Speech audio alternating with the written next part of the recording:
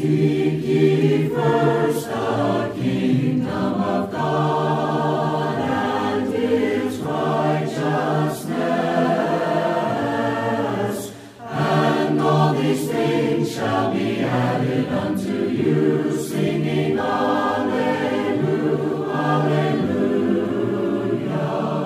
Welcome to the Go and Teach Bible Study program presented by the Monte Vista Church of Christ in Phoenix, Arizona. We want to thank you for joining us today as we examine the truth of God's Word and the answers it holds to life's most important questions. If you have questions about this lesson or would like to study further, please contact us at montevistacoc.com. Now let's open our Bibles and study God's Word together. Thanks for joining me on the Go and Teach radio program. My name is Ryan Goodwin. I preach for the Monte Vista Church of Christ here in Phoenix, Arizona. If you've got a Bible handy, let's turn to the book of 2 Timothy in the New Testament. I've always had a soft spot for 2 Timothy, as do most preachers or teachers of the Bible. It's Paul's second letter to the young man, and it represents the culminating message from one aged preacher to his younger counterpart. It is, in every sense of the analogy, the passing of Paul's torch to Timothy. It's his final message of hope, endurance, and salvation in the waning days of his earthly life. Often, when I ponder my own death, whenever it might take place, I think about what I would say to my children, to my grandchildren, to younger Christians or young preachers who have labored with me in the kingdom. I suppose nothing would be more suitable than following Paul's pattern. So in our program today, I would like to consider some of the primary themes found in 2 Timothy in the form of wise sayings that we might impart to the younger generation. But first, a little bit of context. If you're not familiar with the second epistle to Timothy, it's here in the New Testament, and it was written very near the end of Paul's life.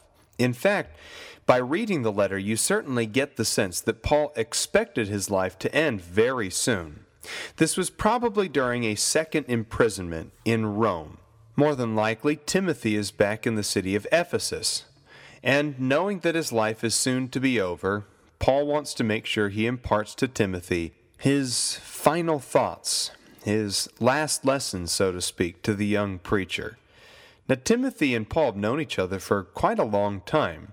Their introduction to each other seemed to take place here in Acts chapter 16 in a city called Lystra.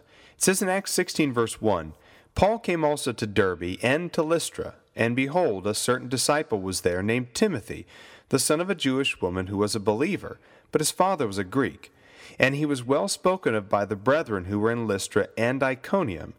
Paul wanted this man to go with him, and he took him and circumcised him because of the Jews who were in those parts, for they all knew that his father was a Greek. Now while they were passing through the cities, they were delivering the decrees which had been decided upon by the apostles and elders who were in Jerusalem for them to observe. So the churches were being strengthened in the faith and were increasing in number daily. Timothy proceeds to follow Paul on this journey and others, and he proves to be such a valuable asset to the apostle that Paul is practically distressed anytime they have to be separated from each other. As we read the book of Acts, as well as a number of Paul's epistles, we find that Timothy proves his value over and over and over again. He's a man who can be trusted. He's a man who's very eager to work. He's a man that Paul feels like is a kindred spirit and a son in the faith. He cares about him very much, which is why he wrote this letter, perhaps the very last thing that Paul ever wrote. So what are some of the main themes, the main lessons that we can learn, things that we can take from 2 Timothy and pass on to the people in our lives, the Timothys that we're going to meet, the young people that we can have an influence on? Well, let's start in 2 Timothy 2, verse 2. Notice here, the things which you have heard from me in the presence of many witnesses, these entrust to faithful men who will be able to teach others also. So the first lesson that we can pass on to other people is, well, to pass it on at all. The fact that we would even go out of our way to pass on the message of the gospel means that we care about people and love people. And if we didn't love them, then I suppose the best thing we can do is not teach them the gospel. It works to their benefit, to our benefit, and most especially to God's benefit, to pass on what we have heard. If we know the gospel, we've accepted it and believed it and obeyed it, then it's time to teach it to other people. You can't keep the gospel hidden. You can't tuck it under your bed. It can't be something that stays in the pocket of your heart. You have to pass it on. Teach it to other people. Entrust it to others who will be able to teach to others as well. Often we measure the totality of our life's work by the number of people that we've affected somehow. We hate to think of the possibility that we're leaving this life with untapped potential, or unmet expectations, or people who we know that we should have helped but didn't. Like a sporting event, we should leave everything on the field and never keep the gospel to ourselves. I learned several great lessons from this verse. First of all, that the gospel is dependent on us for its propagation. If I will not go into the world and preach, then who will? If I don't talk to that neighbor about the gospel, who will?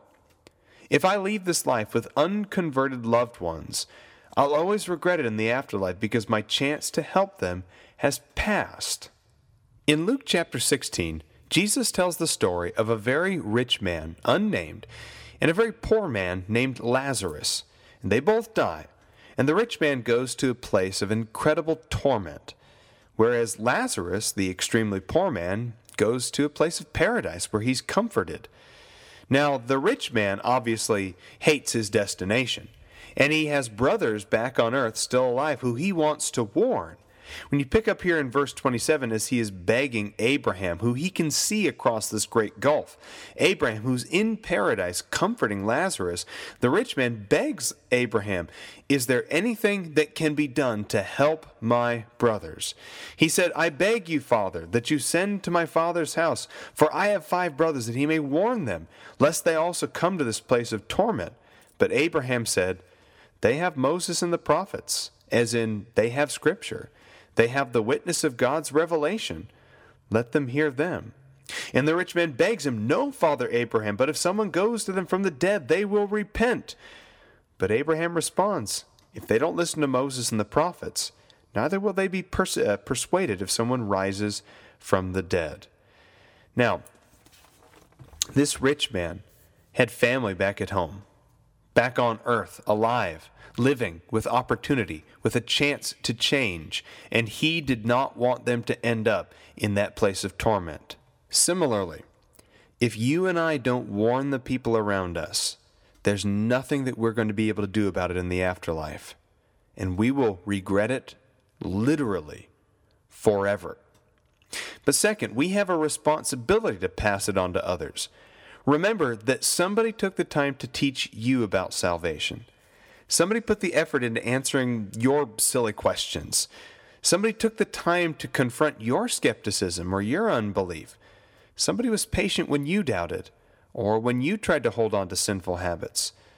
You've got to show that same kind of love to somebody else. This verse also reminds us that one cannot remain in the younger generation forever. There's a time certainly to learn and go through the hearing process, but we need to mature and eventually start doing the entrusting, the teaching. Hebrews 6 verse 1 says, "Therefore, leaving the elementary teaching about the Christ, let us press on to maturity." For Timothy, there was a time that he needed to learn from Paul, that he needed to play second fiddle and be okay with that, to observe, learn, grow, mature. Now Paul is saying, it's your time to teach. It's your time to entrust. It's your time to take the lead. Timothy didn't need to worry about who would be entrusted with the gospel. He simply needed to find people like him, faithful, dependable people. In other words, we need to spend time around people who are just as excited about the gospel as we are, people who are hungry for more, and not cast our pearls before swine. There are people interested in the gospel, and we just need to have our eyes open and teach them.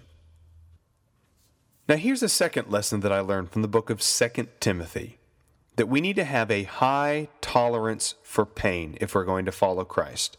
2 Timothy 2 verse 3 says, "Suffer hardship with me as a good soldier of Christ." This statement reminds Timothy that he's not alone in the battle, but that others are enduring alongside him. He's in good company when he faces trials and temptations and persecution and torment. After all, Jesus himself said in Matthew 10, verse 22, "You will be hated by all on account of my name." Christians are often compared to soldiers in the Scriptures. Romans 6, verse 13, Ephesians 6, verses 10 through 18 describes the armor that we're supposed to wear as soldiers of Christ. 1 Peter 2 and verse 11. That's terminology that is entirely appropriate given the seriousness of our task. We're not playing a game here. Christianity isn't a hobby. It's not a sport. It's not something that you do on the side. Being a Christian isn't like being a Boy Scout. Being a Christian isn't like being part of a sports or athletic club. Being a Christian is not like being a fan of a favorite sports team or following a favorite TV show or following politics. Christianity isn't something that you turn on and turn off like the television or a gaming console. Christianity is spiritual warfare. It is spiritual warfare against the principalities and powers of darkness. We're not just engaged in one more social activity, but the destruction of mighty fortresses, as it says in 2 Corinthians chapter 10, verses 3 through 6. In the campaign against Satan, we're to be active participants, not spectators, not commentators, not pundits. Notice that the apostle encourages Timothy to be a good soldier, which means that there is no tolerance in God's army for lazabouts and slackers. The soldier's life is one of privation and one of sacrifices. He marches, he fights, he's exposed to cold and heat and storm. So here's a few practical observations then out of 2 Timothy 2, verse 3. I have to learn to roll with the punches. Bad situations shouldn't derail my faith. Setbacks must be overcome. And I have to be okay with that. I have to be okay accepting that being a soldier is not just a walk in the park, but that it is hard. And I can't let hardships make me bitter. I have to see it as my opportunity to serve, that it is my chance to show valor, that it is my duty and it is my honor to be a part of God's army. I have to be happy and content even when life is hard. And Paul's life was hard. As he was writing 2 Timothy, he was perhaps chained to a wall in a prison cell. He was miserable, cold, wet, suffering, surrounded by guards, with nothing but the prospect of death waiting over him. He had destruction looming over his head. And yet, under such circumstances, he could write things like in Philippians chapter 4, where he says in Philippians chapter 4 and verse 10, I rejoice in the Lord greatly that now at last you've revived your concern for me. Indeed, you were concerned, but you lacked opportunity. Not that I speak from want, for I have learned to be content in whatever circumstances I am. I know how to get along with humble means. I know how to live in prosperity. In any and every circumstance, I've learned the secret of being filled and going hungry, both of having abundance and suffering need. I can do all things through him who strengthens me. In Paul's final letter to Timothy, he could sum up his life in this way, in chapter 4, verse 6. I am already being poured out as a drink offering, and the time of my departure has come. I have fought the good fight, I have finished the course, I have kept the faith. To him, life was a fight. Life was a war. Life was a race that would push him to his physical, emotional, and spiritual max. But that's what soldiers do. That's what soldiers do. Moving on, there's a third lesson that I take away from 2 Timothy that I would want to pass on to younger Christians, and that is to stay focused. Chapter 2, verse 4 says, No soldier in active service entangles himself in the affairs of everyday life, so that he may please the one who enlisted him as a soldier. Obviously, Paul isn't telling Timothy that he can't have a family or to participate in secular activities, because most of the other apostles were married. 1 Corinthians 9 verse 5 mentions that. Paul makes note of the fact there that just as Peter was married and the other apostles were married, that Paul also had the right to be married. Many of the other apostles had jobs or children. They bought and sold property. They participated in other secular activities. The apostles' point to Timothy is that he can't let carnal distractions unnecessarily divide his attention. There are many physical activities that are good, wholesome, honest, but they're immaterial to the true meaning of life, which is to serve God. Marriage, for example, is wonderful, but it will not exist in the afterlife. The same goes for food, for money, for jobs, for any hobby or any activity, any sport. The only thing we take with us into the judgment is the collection of our deeds, whether they're good or bad. Go to 2 Corinthians chapter 5 now. And notice the way he puts it here in 2 Corinthians chapter 5, verse 9. Therefore also we have as our ambition, whether at home or absent, to be pleasing to him. For we must all appear before the judgment seat of Christ, that each one may be recompensed for his deeds in the body, according to what he has done, whether good or bad. Now, that requires some focus, doesn't it? To be pleasing to God, whether at home or absent, to make it our ambition to please God, and to think about the kind of story, the kind of life that I'm leaving behind. You and I are going to be judged based on what we do with life. The good things and the bad things, God will see it all, God will take note of it all, and we will be judged based on what we have done. That's a plain and simple statement that Paul makes. So do we have it as our ambition to please God? Do we have it as our singular focus to please the one who enlisted us as soldiers in his army? We must stay focused on the task at hand. But in order to stay focused, we have to play by the rules. 2 Timothy 2 verse 5 says, if anyone competes as an athlete, he does not win the prize unless he competes according to the rules. Clearly there's a literal application to this truth, but Paul's primary concern was Timothy's spiritual journey. Of course it's important if you're going to run a marathon that you need to keep the rules in a marathon. If you're going to play a football game, you need to keep the rules of football. But again, Paul's main concern was the spiritual side of it. His point then is that Timothy's participation in the affairs of life must be abutted by God's rules, by God's doctrines. Jesus makes the same point clear in Matthew chapter 7, verses 21 through 23.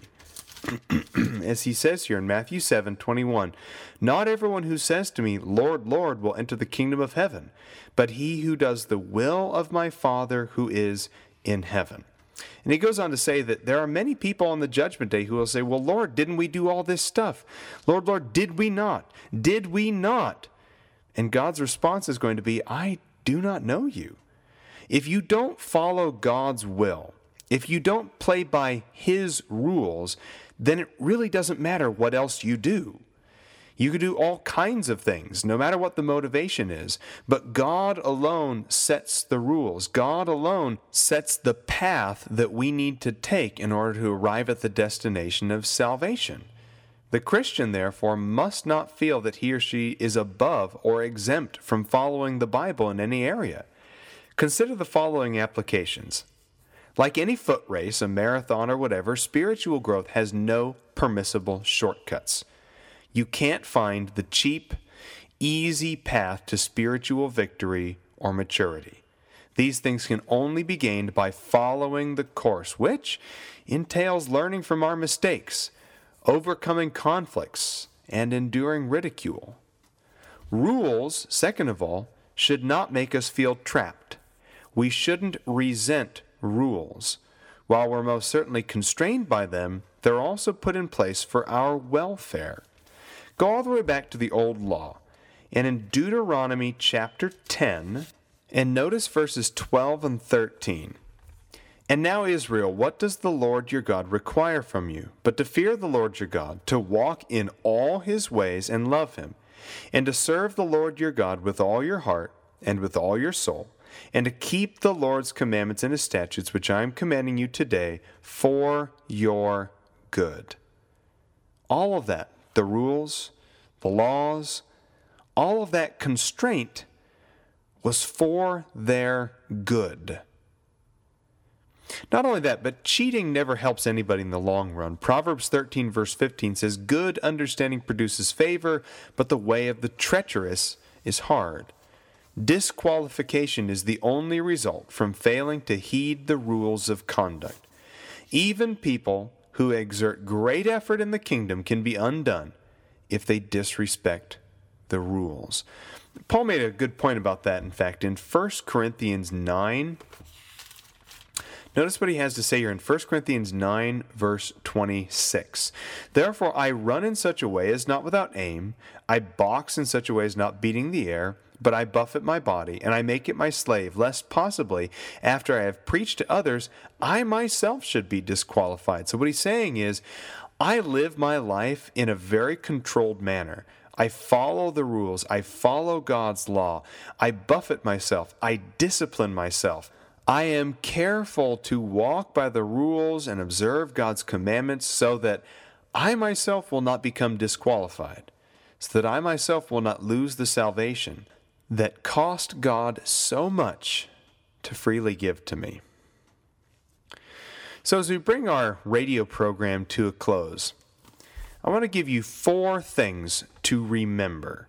4 things, quickly, that we can pass on to the younger generation to keep in mind. Remember God's promises and his power. 2 Timothy 2, verse 8. "Remember Jesus Christ," Paul writes, "risen from the dead, descendant of David, according to my gospel." God keeps all of his promises. And one of the most important ways to keep things in perspective in life is to recall the great deeds of God. Read the Psalms sometime, and you'll see the great comfort that came to the Israelites in their times of suffering when they remembered God's loving kindness. But second, remember those who paved the way before you. 2 Timothy 2 verse 9 says, "For which I suffer hardship, even to imprisonment as a criminal." Remember the sacrifices that were made by previous generations of believers. Admire believers who were unwilling to sell the gospel or to compromise for physical things, where moth and rust destroy and thieves break in and steal. In a sense, we need to remember our spiritual heritage.